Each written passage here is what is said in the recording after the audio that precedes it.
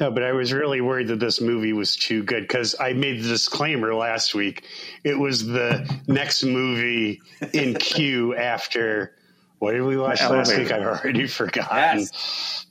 The Elevator, that's right. Yes, Elevator, and they realize Hitler's in there with them. It was a Oh good my movie. God. It was a great movie. We've just started, and are we recording? It's SETI BIMCO Part 2, The Revenge. The show where we create revenge sequels that nobody wanted. This time, it's kind of personal. It's SETI BIMCO Part 2, The Revenge. The Revenge is show Tim where we hitting on us. Create revenge sequels to movies that never happened. Oh, wait, that's what we're supposed to be doing? Yep. I'm unprepared. And let me get this Sorry, you'll come up with something. business out of the way first. I'm going to pick the wild card question. It's a question we pick on the show, which is, the question is, who from this movie, if there was a sequel made, would be most likely to do something? And today what are they going to do? It's number 3. Number 3, most likely to star in their own reality show. Most likely to star in their own reality show. At the end of this movie, off the top of our heads, we'll do that. Wow. Question. As pertaining to someone in this movie. There. Okay. All the business. Now let the magic start. Let loose. The magic. What happened to John this week? He wanted to tell us Here, something. John. I can tell. Look in his eyes. The glint. The manic glint. Well, I mean, you know, when your parents get to be a certain age, and my mother is going to be a certain age this year,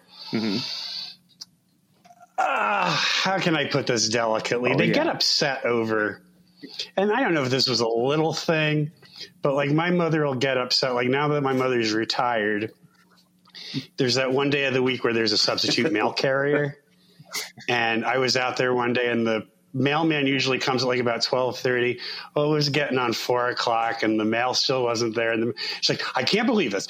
I know it's the day of the substitute. And he's still not here. And it was like about 5:00. And she's like, thank God the mail's finally here. So I go out and I get the mail for her. And it's like a mailer from St. Jude's Children's Hospital asking for money. So I just put it on the table when I came into the house. I said, sorry, you had to wait till 5:00 for this. But that's not what happened. So, of course, this weekend, as everybody knows, if anybody who does listen to SETI BIMCO 2, The Revenge, realizes we do record these episodes weeks in advance. And this week was Valentine's Day. And I don't know about you all down in the big city, but we had an extremely warm week this week. Yesterday, it got up to 69 degrees in Syracuse. It was pretty. I wasn't even thinking about it. It's not funny now. 68 degrees. That's I gotta watch it was, my. It was 66.6 degrees there. That's good too because of Satan. Tim, you still got it. Degrees. Hitler died when he was 66. I don't know. Oh my God. So all right, I'm leaving the show. Sorry, John. So it was Valentine's Day. My mother wanted to go up to my stepfather's grave. Yeah, you know. And so we get up there.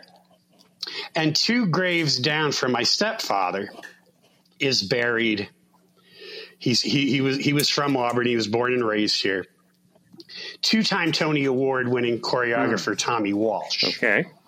Now, Tommy Walsh, he won 2 Tony Awards for choreography in the 80s. He got nominated for director in a musical in the 80s. He was the original Bobby in A Chorus Line. Okay.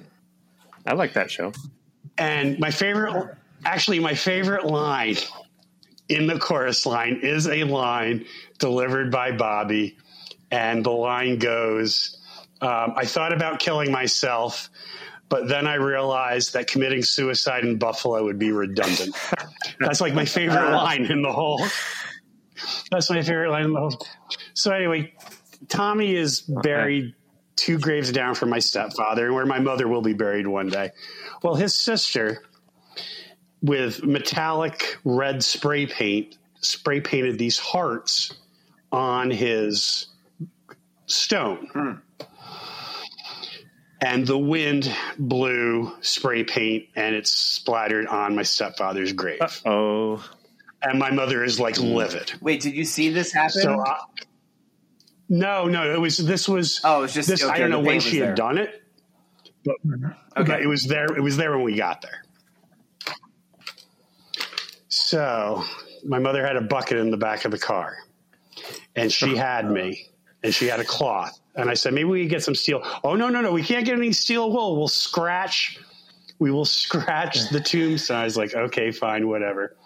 So that day and the last 2 days, I have gone up to my stepfather's stone with a cloth and a bucket, and there's like an outdoor spigot with freezing cold water and a little bit of soap. And I have slowly but surely, and it's kind of starting to wear off. Basically, what's going to happen is the rain, the snow, whatever, eventually it's just going to wear off. Yeah. So that's what I've been doing the last 3 days for about an hour and a half to 2 hours each day, is trying to get this red metallic. Don't you have any like paint remover? Or? That might do something to the stone, Tim. We can't do these things. You do it. My mother won't let me spread salt on her sidewalk because she's afraid it's going to pock the concrete. There'll be little pock marks in it. I'm like, oh, so you'd rather that it's just a sheet of ice and you slip on it and break a hip? But heaven forbid the sidewalk doesn't get pocked. So we reached a compromise, and I found this non-salt ice melter. But yeah, so that's what I've been doing for about an hour and a half to 2 hours the last 3 days, trying to be a good son, because if I don't do it, my mother will go up there. I have a question. Of course you have a question, George. What's the question? Given that we're a revenge-themed podcast and your family has been wronged by Tom Walsh's sister, how are you intending to take revenge on her and or her brother's grave? I was thinking of defecating on it. I'm like, you got a bucket already, you know? Oh, jeez. I got a bucket already. I don't need a bucket. I'll just, there you go. You're your own delivery system. I mean, I'm trying to come up with something a little more subtle, George. But I think just basically, I'm just gonna. I got it. I'm gonna take a shit on. John, I got it. I'm gonna take a shit on his grave. I got it. Wait, who are you gonna trust, Tim or me? No, I got it, John. Let me give you my idea. You find out when his sister visits his grave, and you make sure you're there at the same time at your grave, and you're just mumbling on your breath songs from Chorus Line. You're like, tits and ass. You don't ever look at her. You don't ever associate with her. But every time you're there and she's there, you're singing those songs. Okay. So I think now I've come up with what I'm going to do. I am going to wait there. Yep. Till she comes. I will have the bucket of soapy water that I've been scrubbing the grave with, and when she shows up, I'm just going to douse her with it. I like it. Oh, can I end your first idea though? I think sure. Go ahead. I think defecation is strong. I think defecation sends the meaning, but I think it needs to be more. It makes a statement. It makes a statement, but it needs to be a pointed statement. I think you need to commit to eating metallic red confetti. And when it's ready to pass through your system, that's when you bring the pain to her grave. So she comes there and she's like, oh, something shat on my brother's grave, and why it's full of red metallic confetti. Oh, jeez. Is that too dark? That's probably too dark. Let's cut all this out. No, it's just that last week we talked about... And while I'm getting surgery for colon cancer, I'll be like, but it was worth it. That's what you get. When they're fitting me for the colostomy bag, I'll be like, it was worth it. There's also that. Well, I thought mine was nice and subtle, John. Well, yeah. I don't know if I want subtle, though, Tim. I don't think there's anything Maybe I just don't want... All right. Well, I have a question. You just wait till your mom gets older. They start getting fussy about, like, when my mom was older and I had to bring her a glass of water, I had to often bring her a new glass of water because the old glass of water had dust on it. Oh. Well, Tim, he's got to start dusting that water off. I was always getting a new glass of the water. Here you go, my old stagnant water from the backyard ditch. Hope you enjoy it. Dusty water. I never heard of such a thing, but oh well. I think they're a recording artist. Yes. Dusty Waters. Well, nothing happened to me this week, so nothing at all. Good. Yeah. We don't have time. We'll get time after. Nothing to match that. That's like It's kind of a. I annoyed George on texting because he made a typo, and I wondered what it was all day. And because I can't stop myself from getting fixated on things. We have a group text that goes with a couple of our friends, and Tim is the villain of it. It's just you're absolutely the bad guy in that thread. That's why sometimes Fife won't respond for weeks because he can't take it anymore. Don't name names. No one wants to know. You bleep that out.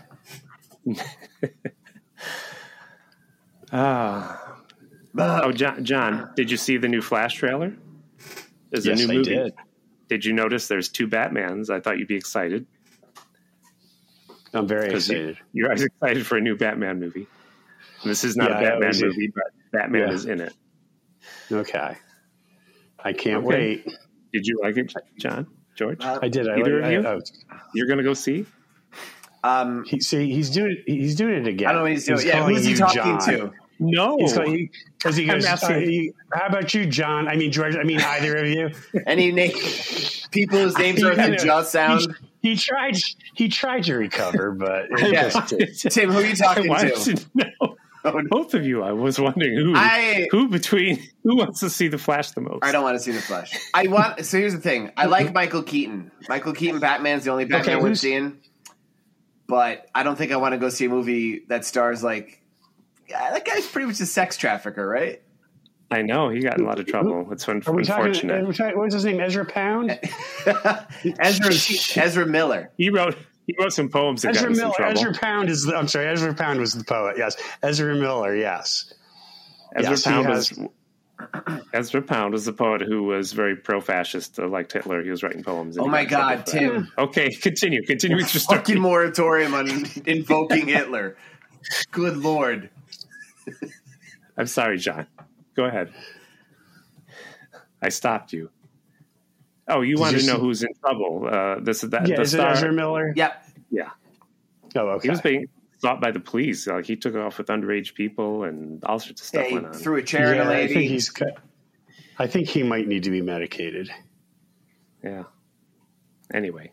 And we're authorities on this. We know. We are authorities. I took psychology 101 in community college. I know everything about this.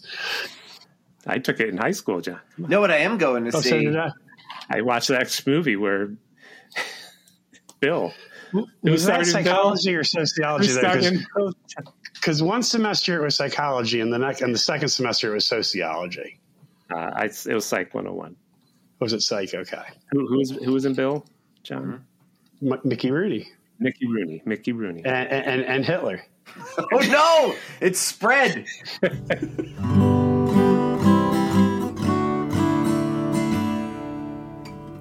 Should we talk about this movie? Because it's very short. Yep. It is very short, and that's part of the reason why I picked it. As I said, it was queued up after the elevator. It said an hour and 9 minutes. I was like, what the hell? Because as much as I enjoy doing the podcast, some weeks I'm just like, I have no clue what I want to watch. Yeah. So I just nipped it in the bud. I was like, you know what? There you go. That looks good. Bing Crosby and a beard. I have a question. What's the synopsis, John? When a movie's hour and 9 minutes, how long was that on broadcast TV? Was that like an hour and a half? I'm guessing it was probably like an hour. Yeah, an hour and a half would be my guess. Okay. So it was like an hour of Minute Maid commercials, if you know anything about Bing Crosby. I don't get it. He was the spokesman for Minute Maid, and he owned stock. Yep, and he beat his kids. I learned that. Allegedly. I learned that from Tim's email about this because Tim condescendingly told me who Bing Crosby was. Which actually, it's probably better because I was mixing him up with Gene Kelly. So... Yeah. And when I was a little kid, I remember the day that I came home and they broke into the TV and like Bing Crosby died. And I remember that I was young and I was confusing my celebrities. Uh-huh. And I thought they meant Bill Cosby had died. Bill Cosby. Like, Bill Cosby died? But then the news said he died at a golf course. And I'm like, wait a minute. Black people aren't allowed to die on golf courses. Unless they're the caddy. Must be Bing Crosby. Tim's getting controversial. Well, this was the 70s. And that's you had that level of awareness about the social injustices of our country in these early 70s that you knew black people weren't allowed on golf courses. I don't even think I knew what golf courses were until I was 40. That's good. I knew what putt-putt golf was. Oh, that's true. I knew miniature golf. So this movie, it is a television movie, an ABC movie of the week from 1971, based on a play by Ira Levin, who wrote the novel Rosemary's Baby, the novel. I didn't know that. That makes sense. Yeah, he wrote. Okay. He wrote the novel, the Rosemary's Baby. He wrote the novel of the Stepford Wives, and his most successful play was called Death Trap. Yes, and that got made into a movie with Christopher Reeve and Michael Caine in about 1980. I just saw that. Fun fact: the first theater role I ever got when I moved to Raleigh, there were basically two main characters in it. I can't remember their names now. Sidney was the older man, and Clifford was the younger man. And the very first theatrical production I got cast in Raleigh, I played Clifford in Death Trap. And coincidentally, the very last production I ever did in Raleigh 23 years later was also Death Trap, and I played Sidney. So I went full circle there. Oh, nice. Full circle. I bookended unintentionally. Because I very rarely get the lead roles. I don't want the lead roles. I want like the supporting role. I want to like deliver my 12 lines. I want the audience like just to wait for me to get back on the stage. And then I just deliver that one line and then I go off again. I love those parts. That's like me. I had in the grade school play, I played a police officer that arrested Santa Claus. Of course. Why didn't we hear the story in the first City Bimco? The cop turned the other way when Hitler was going down the street. But boy, when Santa Claus showed up, I had to arrest Santa Claus because Santa Claus was obviously a woman. Can you believe that? Back then, at school play, they let a girl play Santa Claus. Is that why you arrested Santa Claus? You fucking fascist! Yeah, that's what I arrested him. Fucking worst. I'm still reeling from the Ira Levin news that the same guy wrote Rosemary's Baby, Stepford Wives, and now this, which totally fits that. That's amazing. Kind of had one story in his system, didn't he? Mm-hmm. But he told it very well. Yeah, that's the thing. I liked this. Spoilers, people. I liked this Damn movie. it. I know, I ruined it. Now people are going to turn it off. They're like, well, we know what George liked. I'm making funny jokes. I don't care. I'm still gonna make fun of this. I got all kinds. I joke about Schindler's List. I don't care. Oh no. But anyway, this podcast. Jimmy Tennyson. He was in Time Bandits, by the way. Who's Jimmy? Yes. So I'll give the synopsis real quick. Says James Tennyson is a young and idealistic physician who returns to his hometown of Greenfield, which is in Vermont, to work with Dr. Leonard Cooke, his mentor, who is a father figure to him. Tennyson's father was an abusive brute who broke his arm in a drunken rage. Dr. Cooke seems to be a positive role model to Tennyson and a pillar of the community who welcomes his young protege home. Yes. And that's basically it. That's basically the setup too, because they basically give the whole plot here. But we don't want to do. But Jimmy's the young guy who looked up to Bing Crosby, Dr. Cooke. Is that Dr. Cooke? That's Tennyson. Who was he in Time Bandits? Oh, you're gonna make me look that up? Yeah, man, because I watched Time Bandits like a dozen times, and that guy was a thick lump of wood. I'm like, who is this fucking wooden-leaded man? He was man number 3, and there were only two. And there were only 2 men in the. Oh, he was Dim. Dim. Who the fuck is Dim? I thought they were all dwarves. Tim, this is your fault. You derailed this. Fucking. I have a feeling George Harrison had a bigger part in Time Bandits than this guy did, because I don't recall him. But anyway. Yeah. Wait. And who was? I did see. Huh? George Harrison was in Time Bandits? Oh yeah. He was the producer. He produced it. Handmade Films. He paid for it. He was real tight with those. He was real tight with the pythons. I know he was a python guy. And what they did was he was on the pirate ship. He was one of the pirates on the ship. Wow. And literally, the camera hits him for literally 2 seconds, and that's it. He's in Life of Brian. I know that. He's like a reporter guy or something, though. I've seen that one. He's also in Schindler's List, I think. Oh, my God. Yeah. He plays the girl in the red coat. He did. All right. He did. Okay. So Cosby, By the way, Bill Crosby. I wanted to talk about Bill Cosby. Okay, we'll talk about Bing Crosby. He was one of the most wealthy entertainers that ever existed. The Jell-O pudding pop. No, anyway. I've never looked at a Jell-O pudding pop the same since. But anyway. But we're talking about Bing Crosby. Bing Crosby didn't sing once in this entire movie. I thought he did not. He was pretty good. I thought he would have at least hummed. Yeah, not even hummed. Didn't dance. I don't know if Bing Crosby danced. That would have been. Didn't he used to always do like boo boo boo boo boo boo boo boo? Yep. Didn't he always used to kind of like scat like that in his recordings? I was like, not even that. He said scat. In the Looney Tunes cartoon, he does that. Yeah, exactly. He owned a 40-room house. I mean, he only had like 5 kids. What do you do with a 40-room house? We'll find out. He had Danny Kaye tied up in one of them. He had slaves. Just Danny Kaye. He tied Danny Kaye up and put him in the Bob Hope room just to torture him. These references are just shooting over my head. I mean, I know who Danny Kaye is.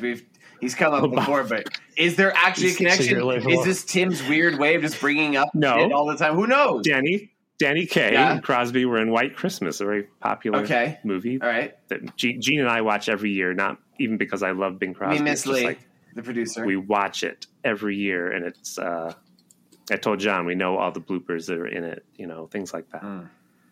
But I do like the songs and the dances they do in it. It's just a movie like, we got to put on a show and help our friend. Right. That's it. Does Bing Crosby first dance? of all, Does Bing Crosby dance? In that movie, yeah. He danced? He was like a dance guy. I wasn't sure if he was a dancer or just a boo boo boo boo. I don't know if he wasn't like a dancer on the level of like Fred Astaire or Gene Kelly, but he'd kind of, I think he's what you'd call a hoofer. A hoofer. Like he'd kind of do like a little, he and Bob Hope would like do little soft shoe routines in there. Okay. But it wasn't like anything really like complicated choreography or anything. No, I think sometimes they had to CG in his dancing. He wasn't that good. Tim. Let's go. All right. Let's go back to the movie because I want to bring up a credit that confused me. This was a movie. Did you all notice that Blythe Danner was billed as special guest star? Special guest star. It's weird. I did not notice that. It's like I wrote it down. So who was he? Is that what we're saying? Blythe Danner is Gwyneth Paltrow's mom. Blythe Danner is Gwyneth Paltrow's mother. In case you're wondering why there was a person in this movie who looked almost exactly like Gwyneth Paltrow, but with like a nicer voice. Turns out that's Blythe Danner. I became an expert on Blythe Danner after watching this film. Okay. Yep. I remember when she used to play Will. Well, I think probably special guest star, I'm going to guess, George. And why not? Because it's in the beginning. We can start with this.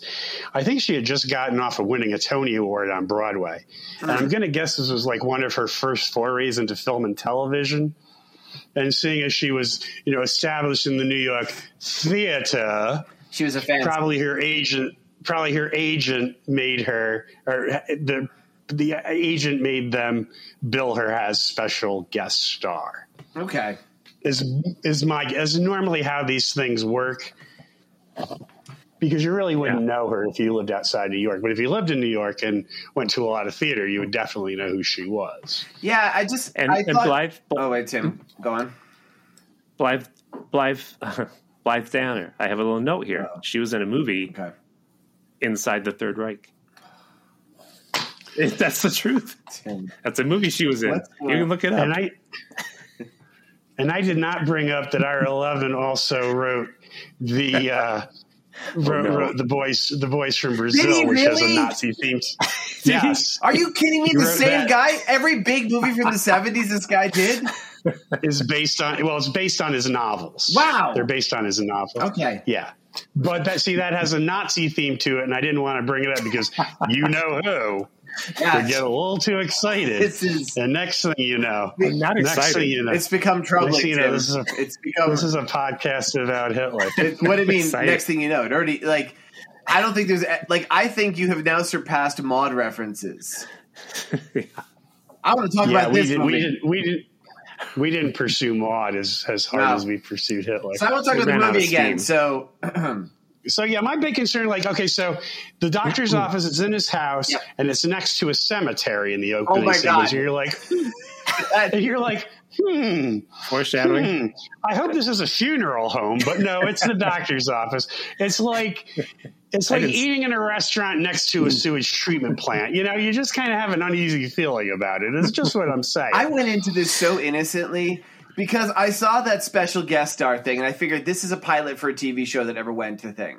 And the movie opens up with this zoom in into this, pastoral Vermont town through the greenery, and a confused old man waking up in bed to the phone ringing, like, "Oh, what? Speak a little louder." That's our hero, Bing Crosby. And I wrote down my note is like, this is a grim look into my own future when I'm a confused old man who doesn't know what's happening. And it does have the fucking zoom over the cemetery. I'm like, and I thought that was unintentionally and goofy. And I was kind of like watching this film, not picking up on these obvious hints. And the version that we watched was on Tubi, and there is a remnants of like commercial breaks that are preserved in this. And the reason I had a hint that anything was up, surprising long into this, after the first commercial break, it comes back, and I saw that this was aired on the Sci-Fi Channel. Yes. And I was like, right, I noticed that too. And then I was like, this might be something. So then I started paying attention. Then I started paying attention. Like, now you got Before that, I thought it was going to be like a fucking Dr. Quinn medicine woman or something. Like an old country doctor is like, well, you shouldn't let the pig bite you there. And then he gives him medicine. Well, I was wondering about that too, why it'd be on Sci-Fi, but I guess like the whole like broad genre of sci-fi horror. Yeah. And in a roundabout way, this is like a kind of like a gothic horror almost, I guess. That's the only way I can get my mind wrapped around that that's just my thought. And you brought up that movie that we're not going to name because it's going to set Tim off into one of his frenzies again. Right. But that movie deals talking about Goering and Klaus Barbie. Specifically Mengele, because that movie involved cloning, and that's what I thought. I'm like, oh shit, he's going to be cloning people. It's going to be like Body Snatchers sort of thing. People. But it wasn't. Are we going to make this a mystery? Are we just going to tell people what happens? Well, we can work up to it. All right. I have some things to say about it. Let's hear it, Tim. No, I mean, Tim. Yeah, come on, Tim. Come on, Tim. Say something. I was going to say. Let's move the plot along here. He's still getting out of bed in the opening, and we're we're like half an hour into this already. I wanted to say that Bing Crosby, he wouldn't give any of his inheritance to his kids till they were 65, which I understand. You don't want him to waste all that money, but 65? Like back then, you didn't live till you died at 60. Couldn't he let them have? He did it. Couldn't he let them have money at 55 at least? That's probably why he did it. He probably didn't want them. And see, then as long as they're in the will, they can't contest it. Smart. Oh, really? Bing Crosby lived to 74, so he would have had 9 years living high in the hog if he got inherited at 65. Well, Tim, that was an interesting aside. Did nothing to advance the plot forward. So I'm resting controls. Nothing to advance the plot, and now we are 28 minutes and 47 seconds into this. Damn it. Dr. Cooke has a heart problem at the beginning. I'm like, there's foreshadowing. I thought he just hurt his back. He's getting to the car. He's like, oh, and then he eats up. I figured it out eventually. Look, guys, I wasn't paying attention at first. It wasn't until I saw this as a sci-fi film, and then I figured there could be werewolves. A movie about back injuries. Yeah, I mean. So here's what happens. Okay. He is a small-time actor. So anyway, Jimmy Tennyson comes back to town on the bus. Yes, Tennessee. From St. Louis, apparently. What a drive that must have been. Unless he took the plane to Boston and just took the bus. And he is thick as fuck. In that character, the Tennessee, the doctor returns. He's the golden boy returning home because the housekeeper of Dr. Cooke is worried after this heart incident. So she says that word to his protege, who is a former patient who he helped put through medical school. And this guy is the densest motherfucker I've ever met. Within 5 minutes of arriving back in town, he meets two women he knew, and they're like, hey, Jimmy Tennyson. And he stares at them with blank, vapid expressions. They're like, has it really changed that much in 5 years? This happens twice in rapid succession. He doesn't recognize Blythe Danner. He doesn't recognize in the cemetery. He never says anything, too. He's literally a slack-jawed yokel, just like mouth open, Well, I think his job was to sit and thoughtfully stare and look handsome, and he pulled that off. He did have nice hair. Well, I think he was more like a Sherlock. He figured everything out. Oh, he didn't. I mean, except for he was smart. Well, we'll get. He was dumb. He figured out what was happening in one way, but then he was like, he fell into the most obvious traps. Like, really, you didn't see that coming. I know. All right, we'll get to that. All right, did you catch? Wait. I need to mention a scene about the doctor's garden because it's going to fit in later. So yeah. Jimmy gets to the doctor's garden. The doctor has this beautifully manicured garden, and there's a guy out front who is like, did you catch who that actor was, you two? No. Barnard Hughes, yeah. The fucking grandpa from Lost Boys. Yes. That's the problem, Santa Monica. Too many goddamn vampires. I was so excited. And he was in everything. Yeah, I guess so. I mean, good for that guy. But Yeah. there's like this little moment where they're talking about the garden because this doctor has this amazing garden, made the cover of Country Garden magazine. And he's like, he gave you all the credit. That's Tennyson, the doctor returning.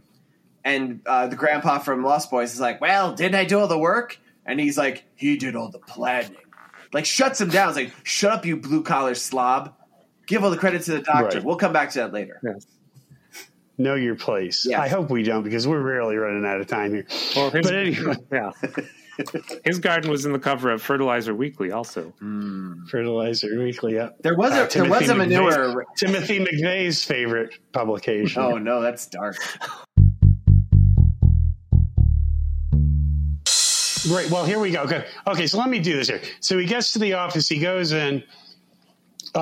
Bing Crosby is treating a broken arm on a little boy named Billy because, let's face it, every time there's a cute little white boy in a TV movie, his name has to be Billy. And he's setting the arm because, of course, like his children, Bing Crosby beat this child actor on set. And so they had him set the arm and they just worked it in. They just worked it into the script. And as it turns out that Jimmy had also had his arm broken because his father beat him. Yes, that is real. And well, actually, Bing Crosby beat him, and he had to set that arm as well. And first of all, the reason why he gets the phone call in the beginning is because Blythe Danner's father, Janie's father, is real sick in bed. And so he comes over and he's going to take care of the father. And the father knows what's going on because he's like in terror. Yeah. His eyes are wide open. Well, the father, the next morning, it turns out the father dies. Did you realize that, George? I kind of, no. I get it now. I didn't know what I was. My note. That man was terrified because he knew what Bing Crosby was doing. That'll make sense because my note was this guy is as sweaty as the dude in the elevator. Right. Because he was. Then his daughter shows up the next morning at work as the receptionist. So I guess, I don't know, maybe they weren't that close. That's the part, I don't know. That's why I thought it was just a random dude who's dispatching. I didn't realize it was her dad. No, I thought it was her father. Maybe I'm wrong. Maybe I have to rewatch it, but I thought that it was her father. So, spoilers, everybody. Basically, Dr. Cooke has been acting as a cultivator for this town, using the garden metaphor. There's all these heavy-handed references to, like, it's funny how when people get sick, the good ones always recover, and the bad ones move on to their eternal reward and stuff.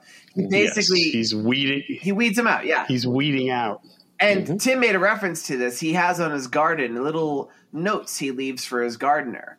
And one of the notes is R, and R means remove. Remove. And when which he also would. Oh, go ahead. Well, George. when the thick fuck doctor is going through his notes, he's like, "What do all these R's mean?"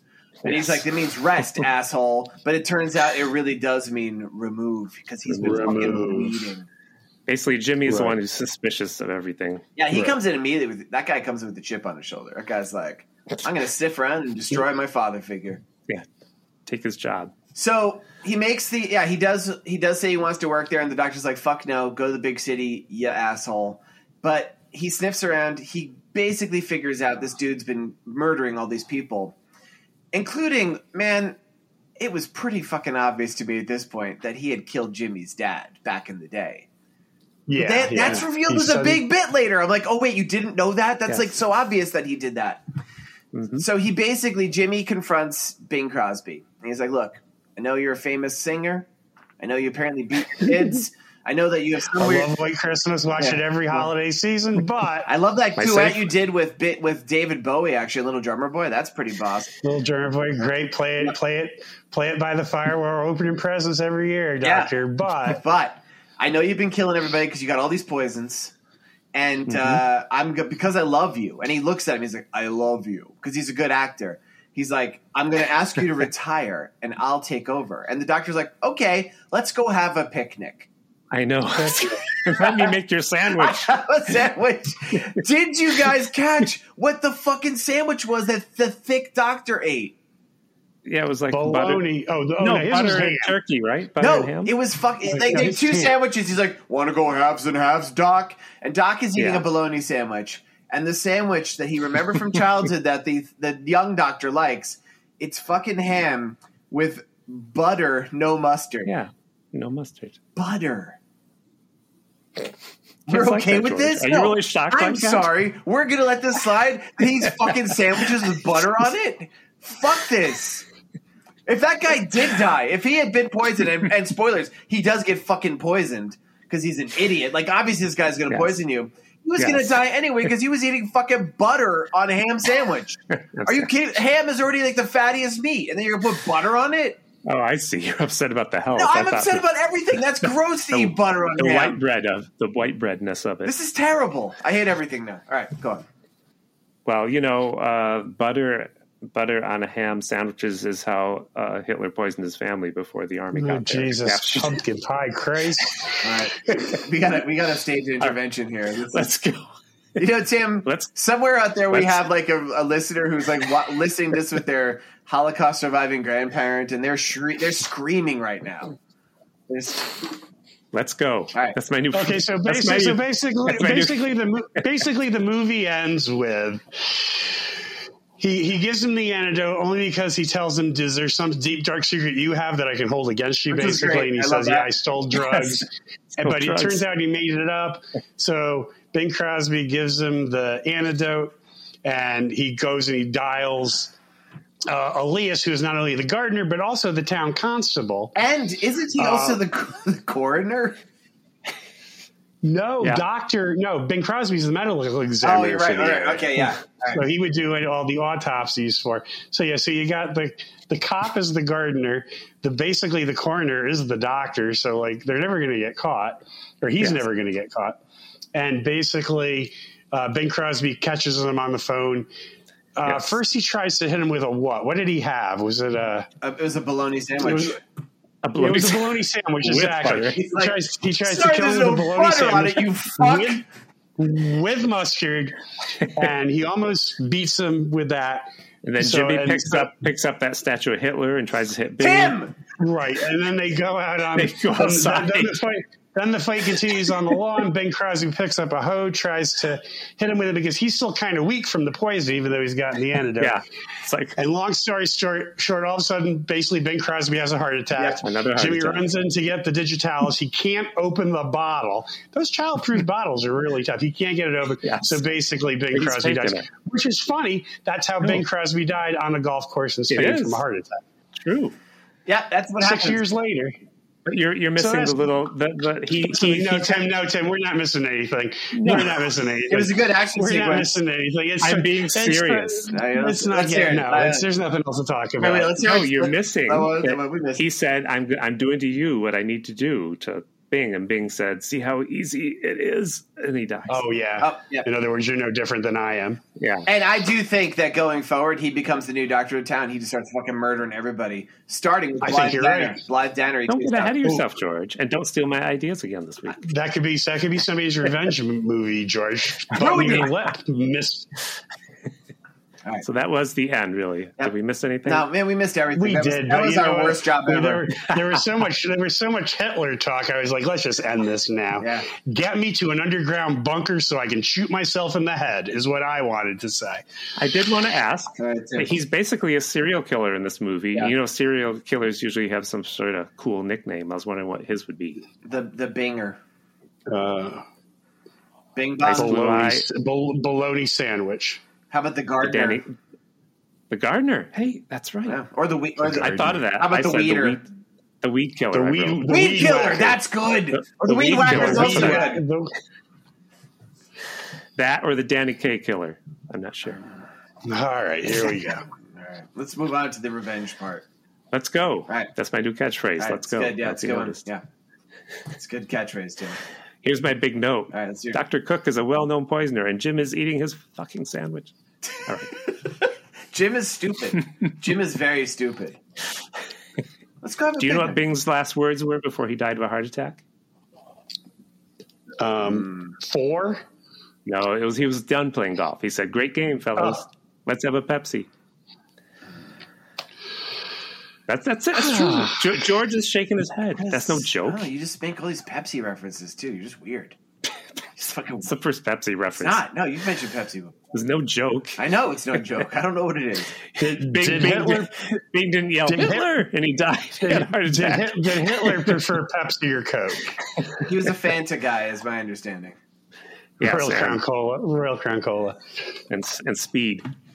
It's gonna be, what are we calling this? Revenge time? Yeah, Let's talk about revenge. Sure. Yeah, sure. Play the revenge Let's song. talk about revenge, baby. All right. Wait, let's talk about you and me. Oh my God, I thought you were singing that. That's hilarious. Wherever you are, wherever you're hiding, I'll find you. I'll get you. Revenge. Revenge. One of us will die. One of us will die. I will not let Cindy take my place. I will have my revenge. Tim Dooley. All right.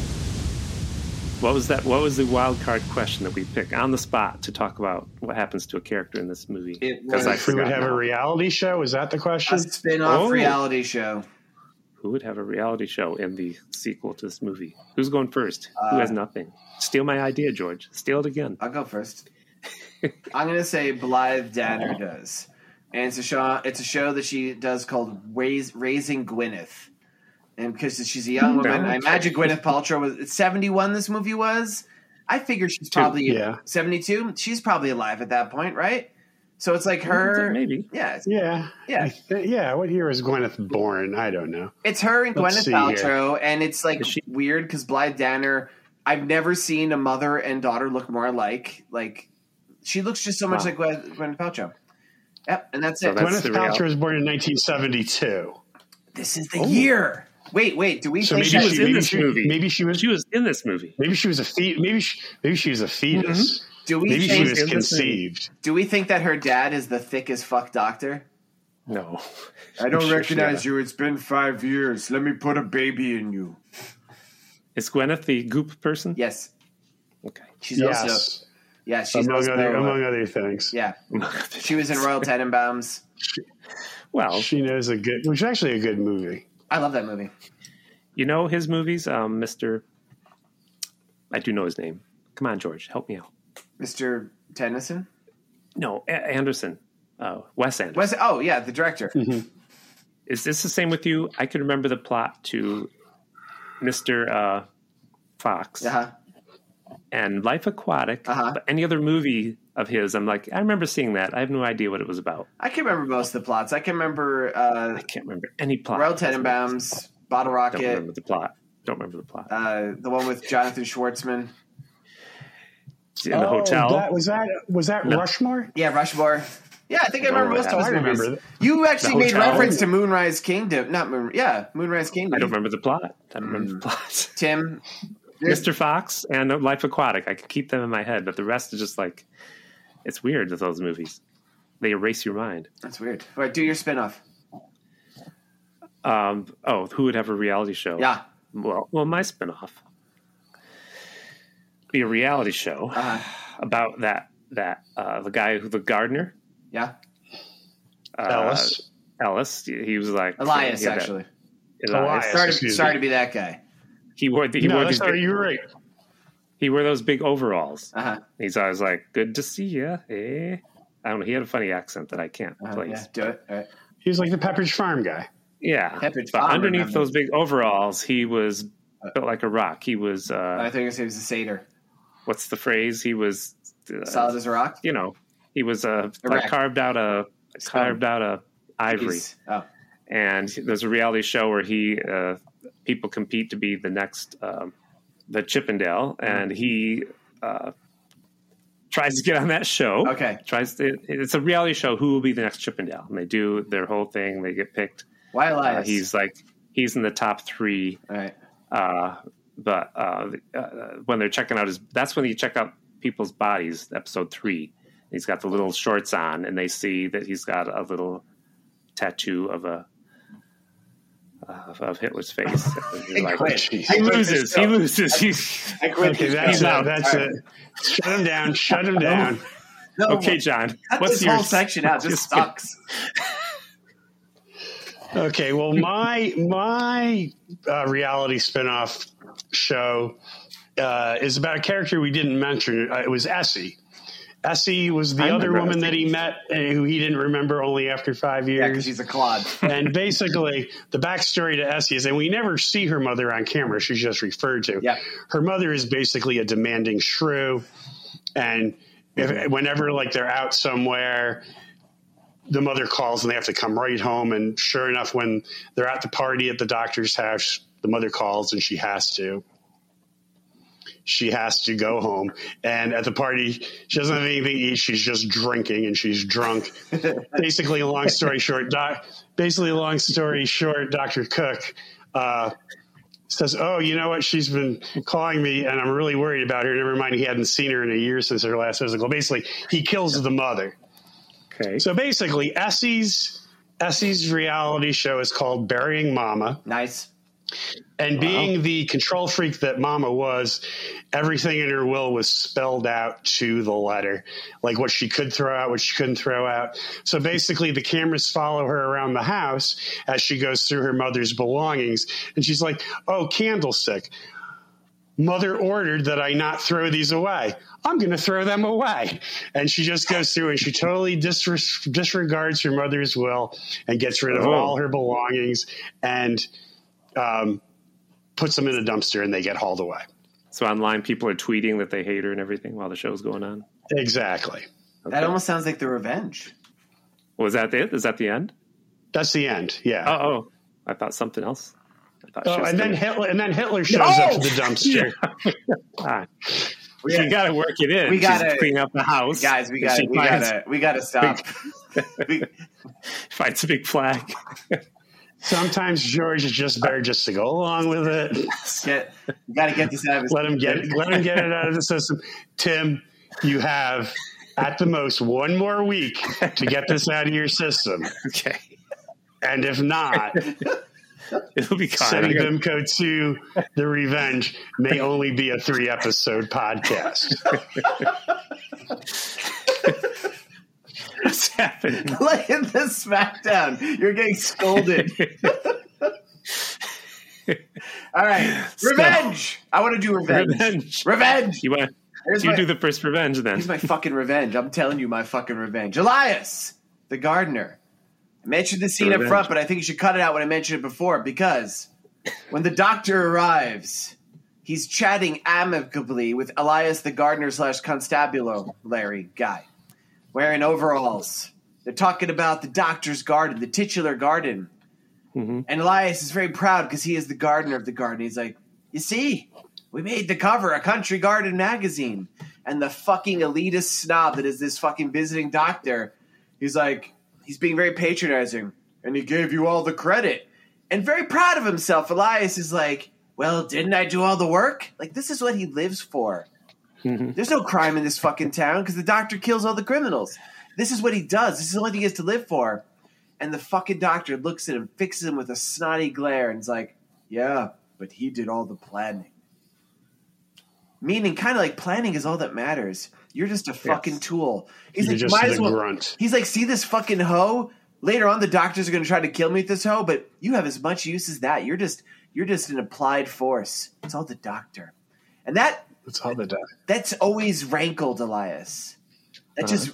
It ferments him. The whole movie, you don't see. There's scenes that just happen in between where he's choking on his own impotent rage. The only thing that mattered to him was his gardening, and it's been taken away, dismissed. He brings love to this. He sometimes he ignores those little tags. because he knows what's best for the garden. Sometimes plants grow the way they will. And this doctor's like, he does all the planning.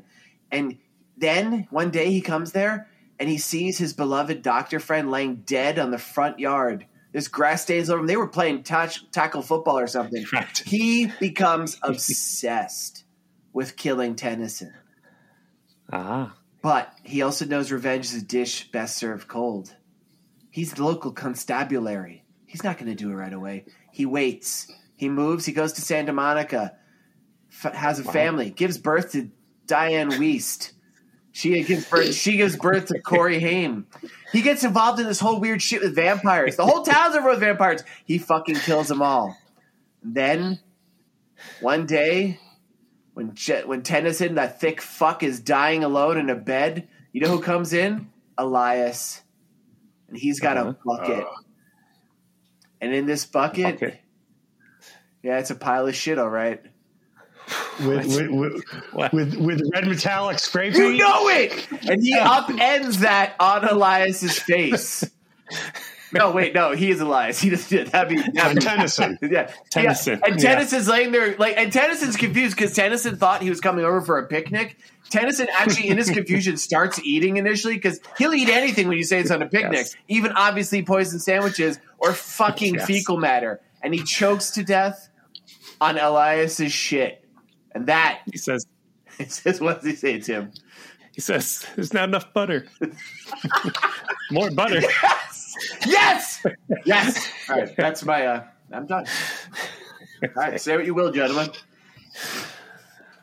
Oh, that hurt. I'm actually in pain from that one. That was good. That was good. It's good fun. That was good. Oh, no. Anyway. What is Tim's going to be? I'm laughing at my own jokes about yours, but I'm not going to. I didn't talk over you. Oh, yeah. I wonder how many times you could have worked Hitler into there. Tim. That's what it was. Of course. You fucking dolt. I was going to say, Tennyson the doctor, right before Dr. Cooke died. Sometimes the funniest jokes are the jokes left unsaid. He heard him shout out Hitler.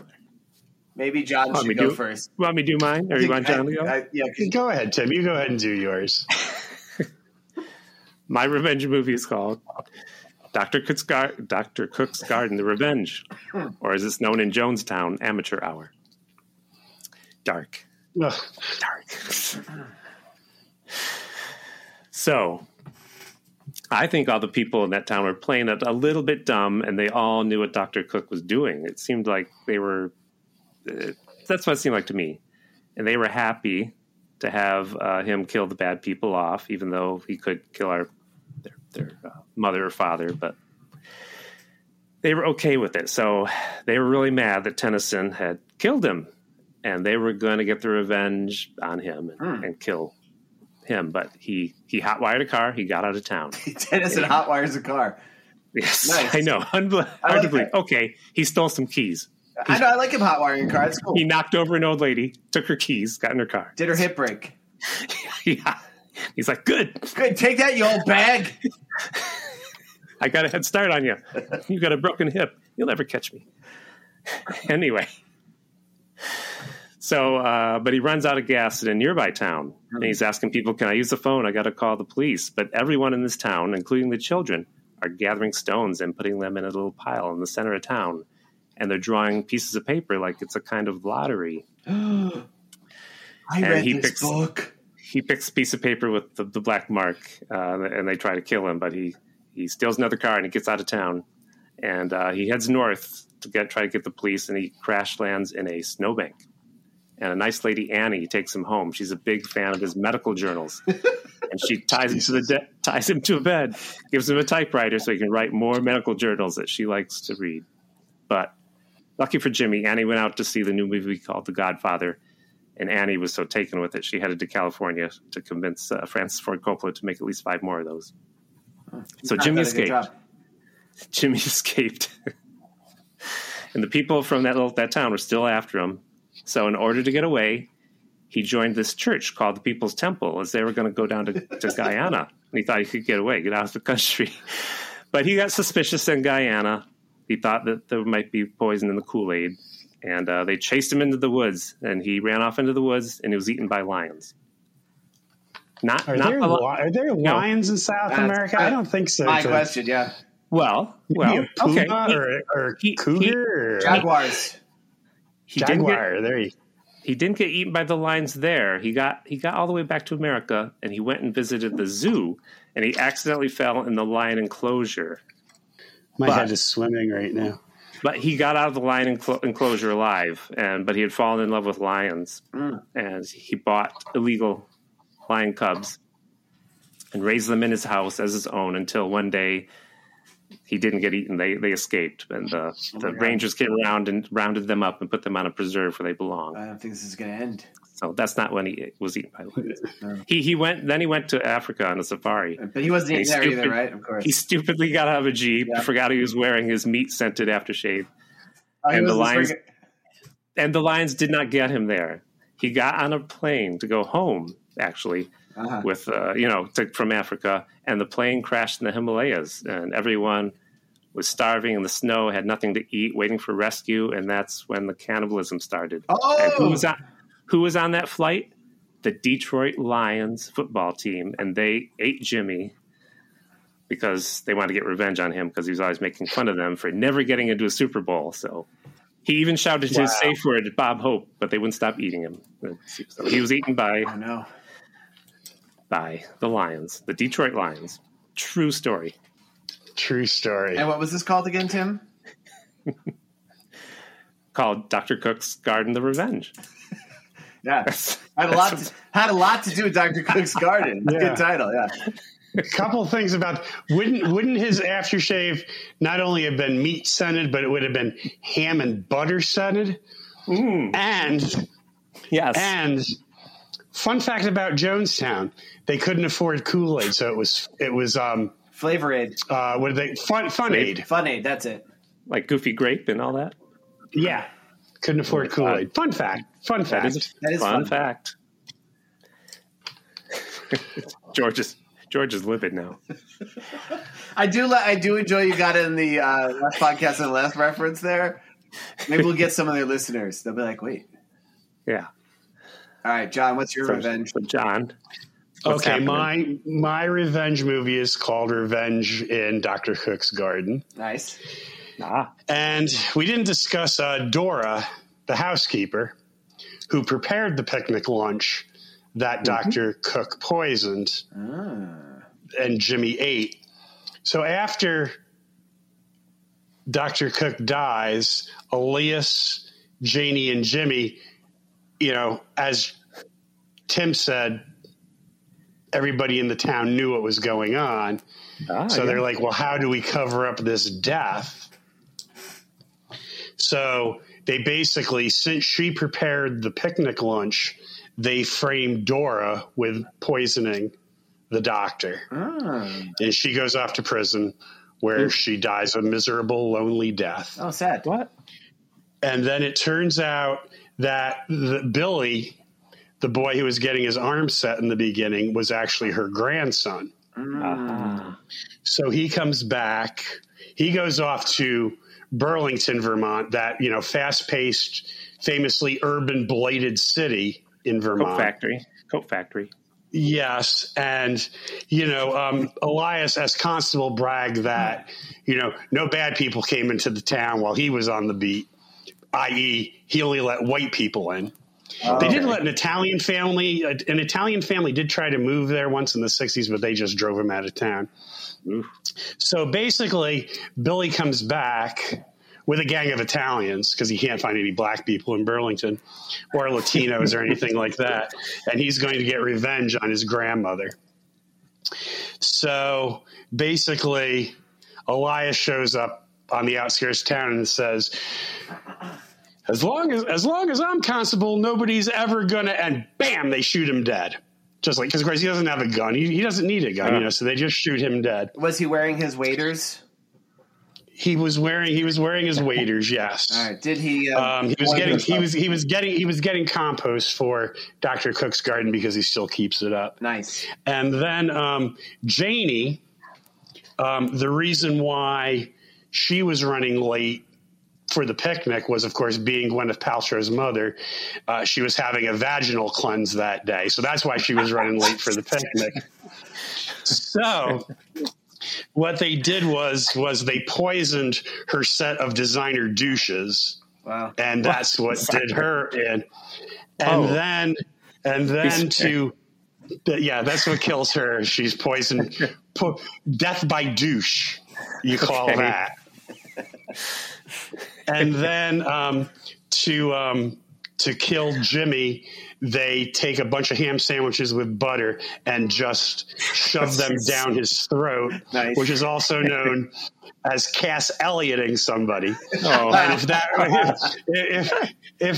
that reference is too obscure to anyone out there in podcast land, Cass Elliot, a.k.a. Mama Cass Elliot, the rumor was that she had choked on a ham sandwich, and that's why she died in the apartment in London. But what they think happened was that somebody in one of the police photos, she died of congestive heart failure. Yeah. But in one of the police photos on the nightstand was a partially eaten ham sandwich, and that's how that's how the myth about choking on the ham sandwich. It was also the same apartment. It was also the same apartment that Keith Moon would die in 4 years later from the Who. That's a pretty cool. So apartment. basically, so Billy exacts revenge by those three methods of death.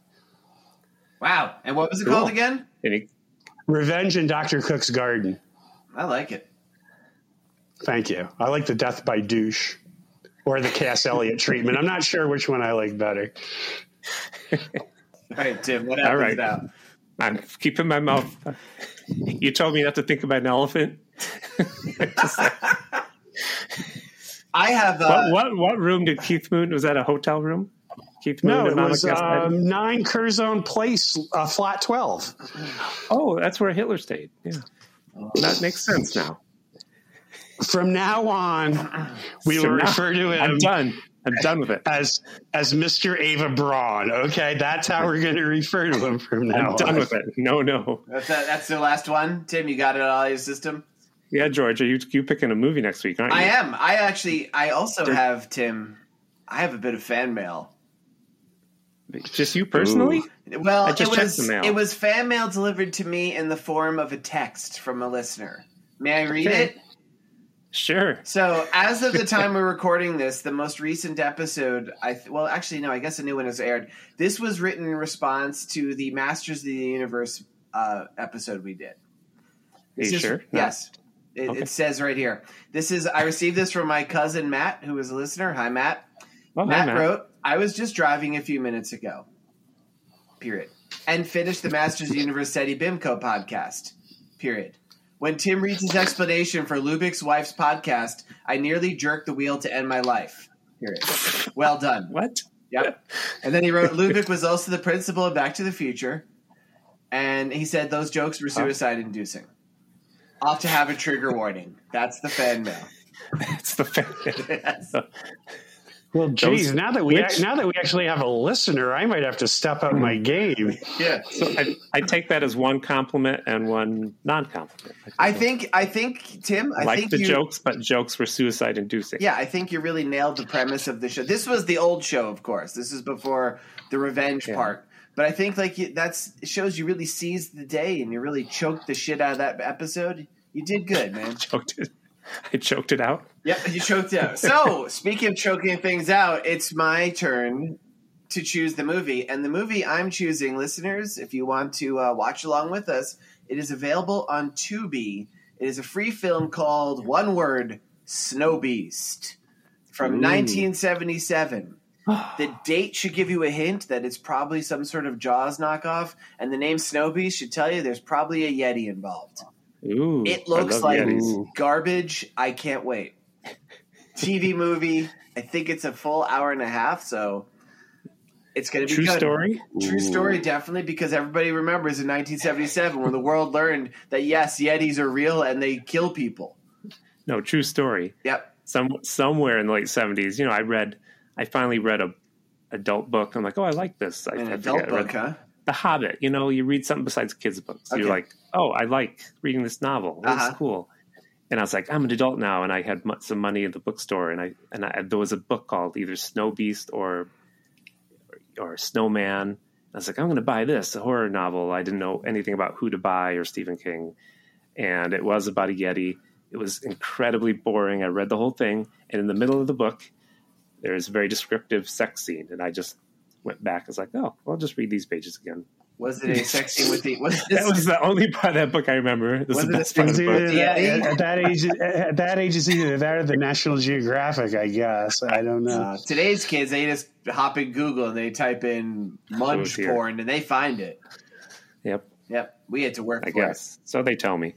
So we did. Yep. So that was the end. That's Snow Beast, and it's 1977. Yep. Sounds great. One word too, because there's a 2-word Snow Beast from like 88. That's why I'm specifying it. So 77 Snow Beast, 1 word, 2B. I did check our mail. We got no mail, but that's great. You got mail. Yep. Thanks for writing, Matt. Thanks, cousin Matt. Matt, yeah. And again, now that we have a listener, I'm going to have to step up my game because I just thought like George was listening. As a matter of fact, a couple of weeks I was like, why do we even bother record? I'll just give George a call and tell him everything that I was going to say.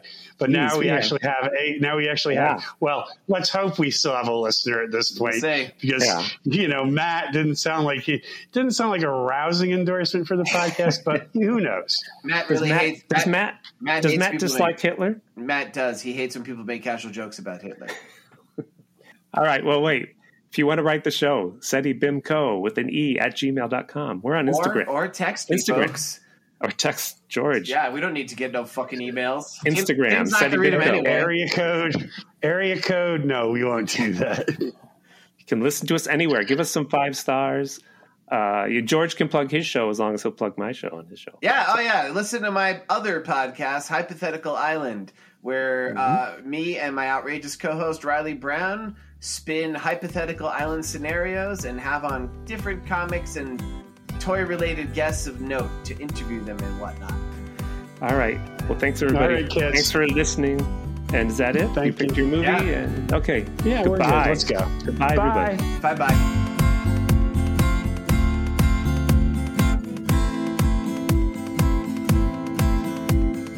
This has been a Pity Party Line production. Party line, it's a party line. There we go. All right, let's see here. I'm at 99.